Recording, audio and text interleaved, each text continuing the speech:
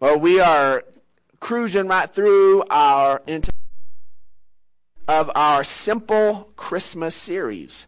Because I think that, honestly, if we let it, Christmas can get complex. It can get busy. It can get all convoluted and become things it never meant to be. So as I was getting ready for what we were going to deal with as a church on Christmas, I'd had a bunch of different things. And we've got lots of Christmases ahead of us, so we'll probably cover some of those. But this year, I just kept coming back to this concept of Simple Christmas. So if you have your YouVersion app open, you can follow in your online notes. Or if you've got a good old school bulletin, you can just go ahead and we'll fill in these blanks. Because see, Christmas is simply about God giving to us. That is what we're celebrating. That God gave His Son. How amazing is it? That this whole season of giving is in celebration of the greatest gift ever given. And we have to make sure that Jesus stays in the middle of it. That's what we talked about last week, is that Christmas is simply about Jesus. We take Jesus out of the picture, it's not Christmas anymore. It may be the winter holiday, it may be something like else, but it's not Christmas. You take Jesus out of it and it becomes something else. Now this week we want to talk about that celebrating Christmas. It's simply about sharing the love and blessings that God has given us. That's why we cheerfully, maybe at no other time in the year, do we think about these people and give gifts. Some of you are gift givers like crazy. Some of you, that's your love language. You love to go and buy stuff for people and do little things for them. And then there's the rest of us who don't do that. And my wife is one of those. That's her natural love language. And it used to kind of drive me up the wall a little bit, that she would want to buy stuff for her friends. They would have a bad day, and her answer is, well, let me get these. And that was always reasonable stuff. Those little like $7 bouquet of flowers and, at H-E-B, and then you grab a little card with it. I'm like, hey, babe, you don't need to spend our money on that. When we first married, money was extra tight. And I was like, they can use my love language. I have words of encouragement and touch closeness. Say, hey, you're pretty awesome. I'm for you. Let me give you a hug. They're going to be good. That's all I need. And so, keep our resources to pay the light bill, woman. But she was a natural gift giver, and I began to realize that. I began to see that, hey, this is something I need to. She's being loving. Who doesn't want their wife to be loving? So, encourage that. But the rest of us at this time of the year, this is when all of a sudden our gift giving becomes at the forefront. And we begin to think about other people and think, what would they want? And what would they like? And what's their life about? And isn't that amazing? At this time of the year, we begin to get in other people's heads that we care about. Think about, what are their interests? What would be really special? And we buy things we would never buy, ever, for ourselves, because we don't care about them. But these other people do, and we put our resources to it. We do that because we're excited about sharing the love and blessings that God's brought into our lives. And that's what it has to be about. If the gift giving becomes something other than that, man, it's not what it's supposed to be anymore. It's not. It gets messed up. And then at this time of the year, as we're celebrating this deal of sharing our love and sharing the blessings that God has given, there's certain things that are just real Christmassy. I mean, obviously, there's the music. My daughter, Brooklyn, she loves Michael Bublé. She has like all his albums, but especially that Christmas album. And plays that Christmas stuff all the time. My little Preslin, she's here with us today. Baby, let's show her. I'm totally missing over that. Get up here, sweetheart. This is this is my Christmas present right here. It's my Christmas present. You don't have to be pregnant anymore. And so this is Preslin Whitley Clark, and she's got her little stuff on for her holidays here, a little Christmas on. Ooh, look at all those people. Oh, you're closing your eyes. All right. We'll wrap her back up. That's right. Thank you all of y'all for praying for us. It was she had an incredible delivery. I was going to say we had it. I actually slept for part of it. So, hey. I slept through the right part. And, anyways, but there's certain things that are just real Christmassy. The music, the different things. And then there's certain things that try to be. They want to be connected with it, and they just don't quite go. We were at the grocery store, and I like coffee, and I drink a lot of coffee. And so I saw that there was this coffee called Christmas in a Cup. I don't know what that means. What does it mean? Is it going to taste like gingerbread? Is it going to taste like a Christmas tree? I don't know what it's going to taste like. So I bought just a little bit of it. I was excited and got my little French press out to make me some coffee, and May got me the hot water and poured my Christmas in a cup in there. And guess what? It was completely Christmassy. If you're familiar with the movie Elf. Some of you will get it. He takes her on the date, puts the blindfold on. She tastes it. It's just a cruddy cup of coffee. That was it. It was just a cruddy cup of coffee. It was said. I didn't even get to finish it. I don't know what was supposed to be Christmassy about Christmas in a cup, but it just did not hit the mark. But other things are in this time of the year of giving and being with family and all of those different things and sharing. That is what this time is about. And there's another thing that is particularly feels Christmassy, and we'll miss it. But somehow Hollywood doesn't. But sometimes we can miss it. And we ought to be the ones that sense it like crazy. But the story and this truth of redemption is so connected with Christmas. Think about it. My 3 favorite Christmas movies are all redemption stories, all of them. Go back and you have the play, the book Scrooge, and you've got all of that, and Mr. Scrooge goes through this place where he's this old mean miser, and his whole story is the story of redemption and being brought back to a place of loving and caring and being what he was created to be. My real favorite Christmas movie, It's a Wonderful Life. Good old George Bailey. I love that movie. And that guy, he's not an old wealthy miser guy who's let life kind of make him cold and indifferent. Here's this guy who has sacrificed. Here's this guy who's given. Here's this guy who's honestly lived his life for other people, and it seems like the world's taking advantage of him. His dreams have gone down the toilet. He's living a life he never expected to live, finds himself in a bind, and looks at his life and sees that maybe life would be better if he wasn't alive, or maybe if he had never been born. And he gets this incredible glimpse to look at what life would have been like in that little community where he was living. Maybe he didn't change the whole world, but he changed that community. And you have this story of redemption. And then he even, going back to my childhood, the good old story of the Grinch. How the Grinch Stole Christmas is a redemption story. Poor guy, his heart was 2 sizes too small. He hated Christmas, hated the whole Christmas season. No one knew the reason. I'm not going to quote the whole thing for you. And we go through, and he has all of these different things, and he finds out that it's not about the decorations, and it's not about all these different things, and his heart grows 3 sizes, and he has this redemptive moment.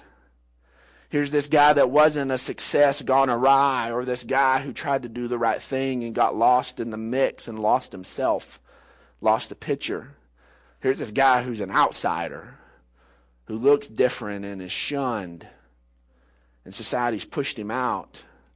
And because he doesn't feel love, he doesn't understand love, until all of a sudden finally he begins to receive some from a little girl. There can be all sorts of reasons. There's no cookie cutter picture of what makes somebody in a place of a need of redemption, but all of us have our own redemption stories.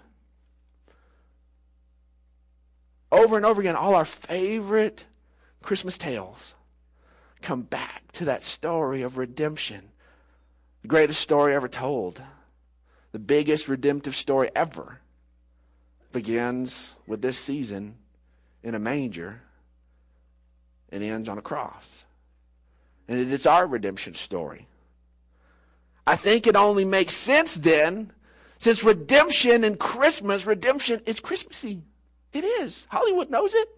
It's Christmassy. That our personal redemption stories very easily fit with our holiday festive, with us sharing. And that's what I want us to talk about, that Christmas is simply about sharing. See, Luke 2:17 through 18, it says, when they had seen him, they spread the word concerning what had been told them about this child. And all who heard it were amazed at what the shepherds said to them. Here's these groups of unlearned, more than likely, guys working a blue-collar job out in the field. The angels show up to them, not to the high and mighty, not to the educated, not to the powerful, but to these guys being faithful, working the late shift, taking care of their family, shows up to them. And they didn't understand the big picture. They didn't understand all of it. But they were so excited, they shared what they knew. That is what I want us to encourage. That at Christmas, let's just share what we know. Let's just share what we know that God has done in our lives. Matthew 2:11. On coming to the house, they saw the child with his mother Mary, and they bowed down and they worshipped him. And then they opened their treasures and presented him gifts of gold and gifts of incense and of myrrh.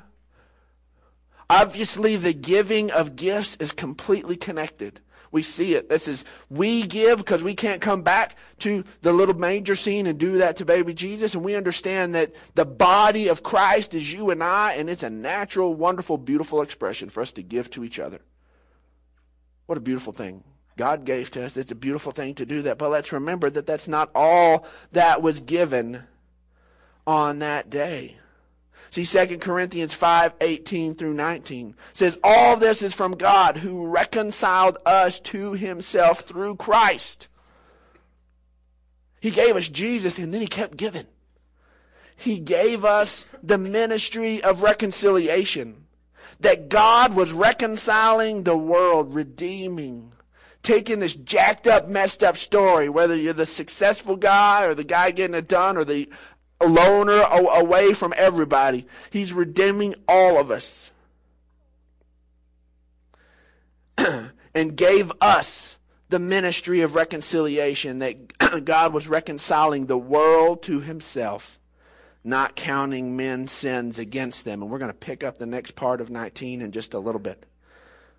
But a part of this redemption story we have to understand is that not only has our freedom been purchased.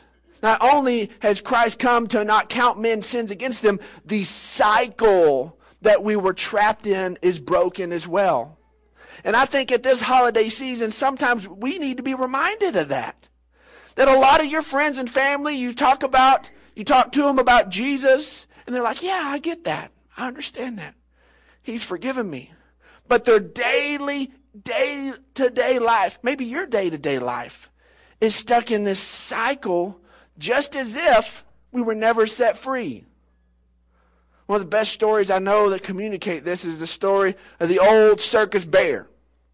And this circus bear had back in the old school where they all went around, had the mobile cages, and he had his cage. And when they first got him, he was ferocious. Scary bear. That's what everybody wants to see when they go to the circus. They don't want to see a teddy bear. They want to see the mean, ferocious bear. And he's behind the cage. And he's just, oh, I'm so glad he's cooped up in there. And man, he would growl and he would do all this stuff. But eventually, He was just lived in a cage. He wasn't upset about being out of the woods anymore. He's just living in a cage. And he quits growling. So the circus owners, he's not much of an attraction anymore. It's like going to the zoo. Don't you hate going to the zoo and go to the lions and they're always asleep in the corner where you can't hardly see them but their tail? Why do lions do that? It's like they know. They're coming to see me and I'm cooped up. I ain't going to give them nothing. I'm going to stick my paw out so they know I'm actually in here. And then they're going to wish they could see me. That's my little bit of control. I'm convinced the lions do that. But nobody wants that. It's disappointing. Hey, kid, look, there's a lion paw. Nobody wants that. So the circus owner, he doesn't want that for his bear. So he would taunt the bear. He'd poke the bear. He'd stab the bear. And they would sit there and put cuts under its fur so it would be aggravated, so it would growl and do all of these different things. That worked for a little while. It's a good attraction again. He's a wounded bear. Sure, he's going to lash out. But then pretty soon, he gets numb to that. So then they try things. At one point, though, somebody even fed this bear glass and mixed up with ground meat, sitting there and trying to take out the bear. The bear somehow survives this. The bear just lives this horrible cage, tortured life. And finally, to cope, it gets in this cycle of walking in its cage, and it could walk 3 steps forward and turn around and walk 3 steps back. And it would walk 3 steps forward again, turn around and walk 3 steps back, and pretty soon all they had was a pacing bear in a cage. And it'd just keep its head down, and he would just pace. There was nothing they could do. They couldn't poke it, couldn't cut it, couldn't do anything. He was numb to their taunts. He was useless at that point to them. Useless. So they were just going to just kill him. They were just going to put him out. And a compassionate person said, please let me buy the bear. He's lived his whole life for you. Let me buy him and we'll set him free. So this guy pays the circus owner the money, gets his cage, takes him out. This bear's been cooped up. He's known for his past fierceness. They open up the end of the cage. They're all hiding. The bear walks out, gets to the end of the cage, and no bars. No bars. Walks out. Gets out. He's in the woods where he's supposed to be. He's free. He's free. There's nothing holding him there anymore. No tormentors. No any of that.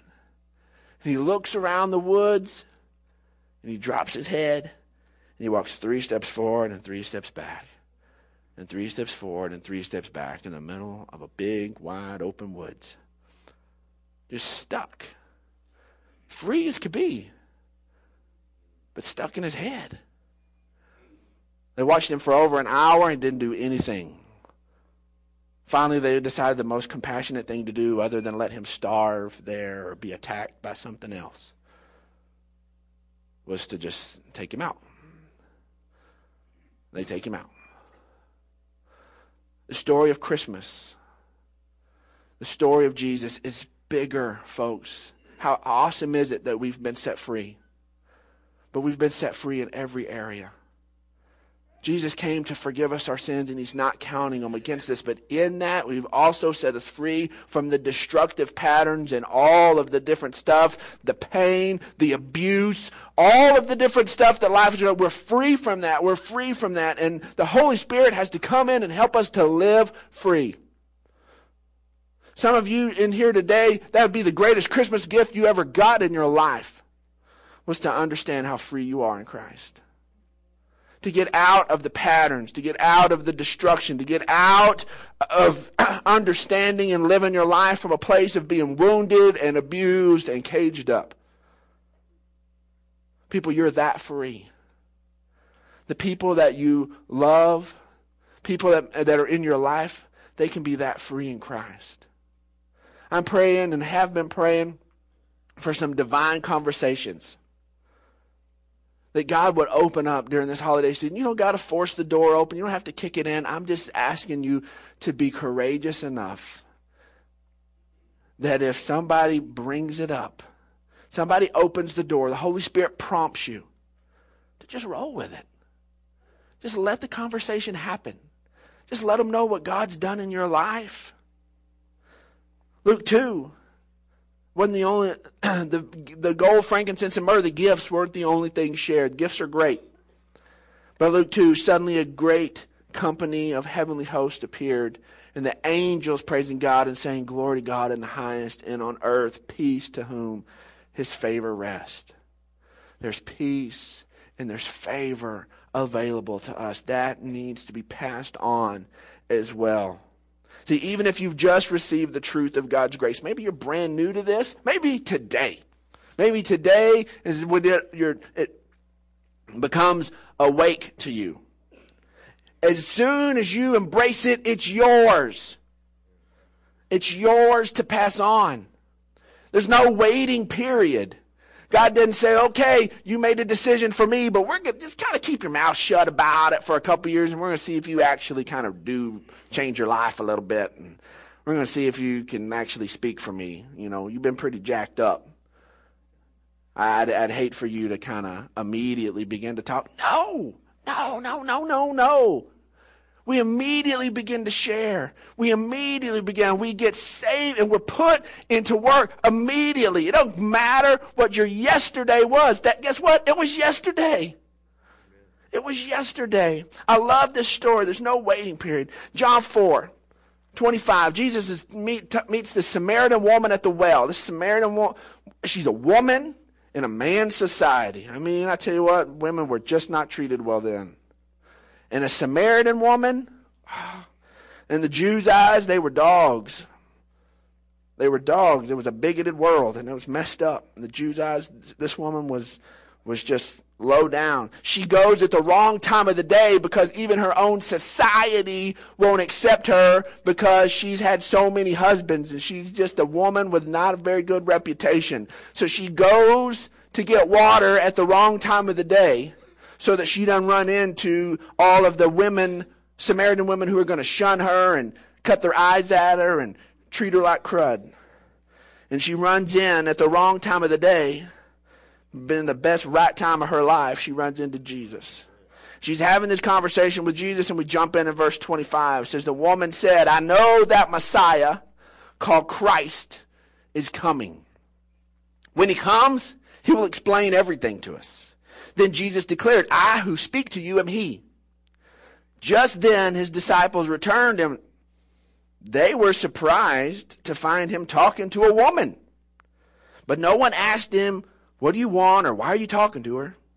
Then leaving her water jar, the woman went back to town and said to the people, "Come see a man who told me everything I ever did. Could this be the Christ?" And they came out of the town and made their way toward him. If she'd have thought about it too long, she'd have gone, seriously, the people are going to take me serious? I say, come see a man? Earlier in the conversation, Jesus brings up the fact that she's been married 5 times, number 6 she's living with. And she's going to bring up one more man to everybody. That seems like all she's ever talking about is a new man. And she's going to bring up one more man. Yep, man number 7. Perfect man. Came and she went and she told him about the man. Not only was she willing to do that, she was willing to dare to say that with everybody else on the scene who is looking for Messiah, that she found him. All these other religious people with all their knowledge and all that, her conversation with Jesus was so impactful, she dared to say, I think he could be it. I think he could be Messiah. People could have said, seriously? You're going to know who it is? You? She didn't care about the possibilities. And guess what? People listened. And they followed her. We jump down to verse 39. It says, many of the Samaritans from the town believed in Jesus because of the woman's testimony. The most likely person at the time, they believed because she dared to open her mouth and share. How amazing. How amazing. She says, he told me everything I ever did. So when the Samaritans came to him, they urged him to stay with them. And he stayed 2 days. And because of his words, many more became believers. And they said to the woman, we no longer believe just because of what you said. That played a huge role. But now we've heard for ourselves. And we know that this man really is the Savior of the world. For unto you is born a Savior. We really do know who the Savior of the world is. And we don't have to say that we know the Bible front to back. All we have to do is do what this lady did and share what she did know. This guy met me where I was. He didn't look down on me or talk down to me. He understood me better than anybody. And he cared for me. Just share. Share what you know. See, it's up to us to simply share this gift of grace. 1 Thessalonians 2:8 says, we loved you so much. We loved you so much. This is a sign of how much believers care about somebody. We loved you so much that we were delighted to share with you not only the gospel of God, that Christ has come, that our sins aren't being counted against us anymore, that our lives can be completely transformed, that grace is enough and counteracts everything, the gospel, but our lives as well, because you had become so dear to us. Let's pick up 2 Corinthians 5:19 where we left off. And he has committed to us the message of reconciliation. You know what's the unique thing about a message? A message has to be delivered. It's not a message if it's not delivered. You can have a note for yourself, a little reminder. You can have all sorts of things that are written, but a message has to be delivered. I mean, I've had tons of times where I thought I hit send on my text. That text message did not exist. It was a simply text on my phone I missed. And what I thought was communicated had not been communicated. It's not a message until it's sent. We are therefore Christ's ambassadors, you and I.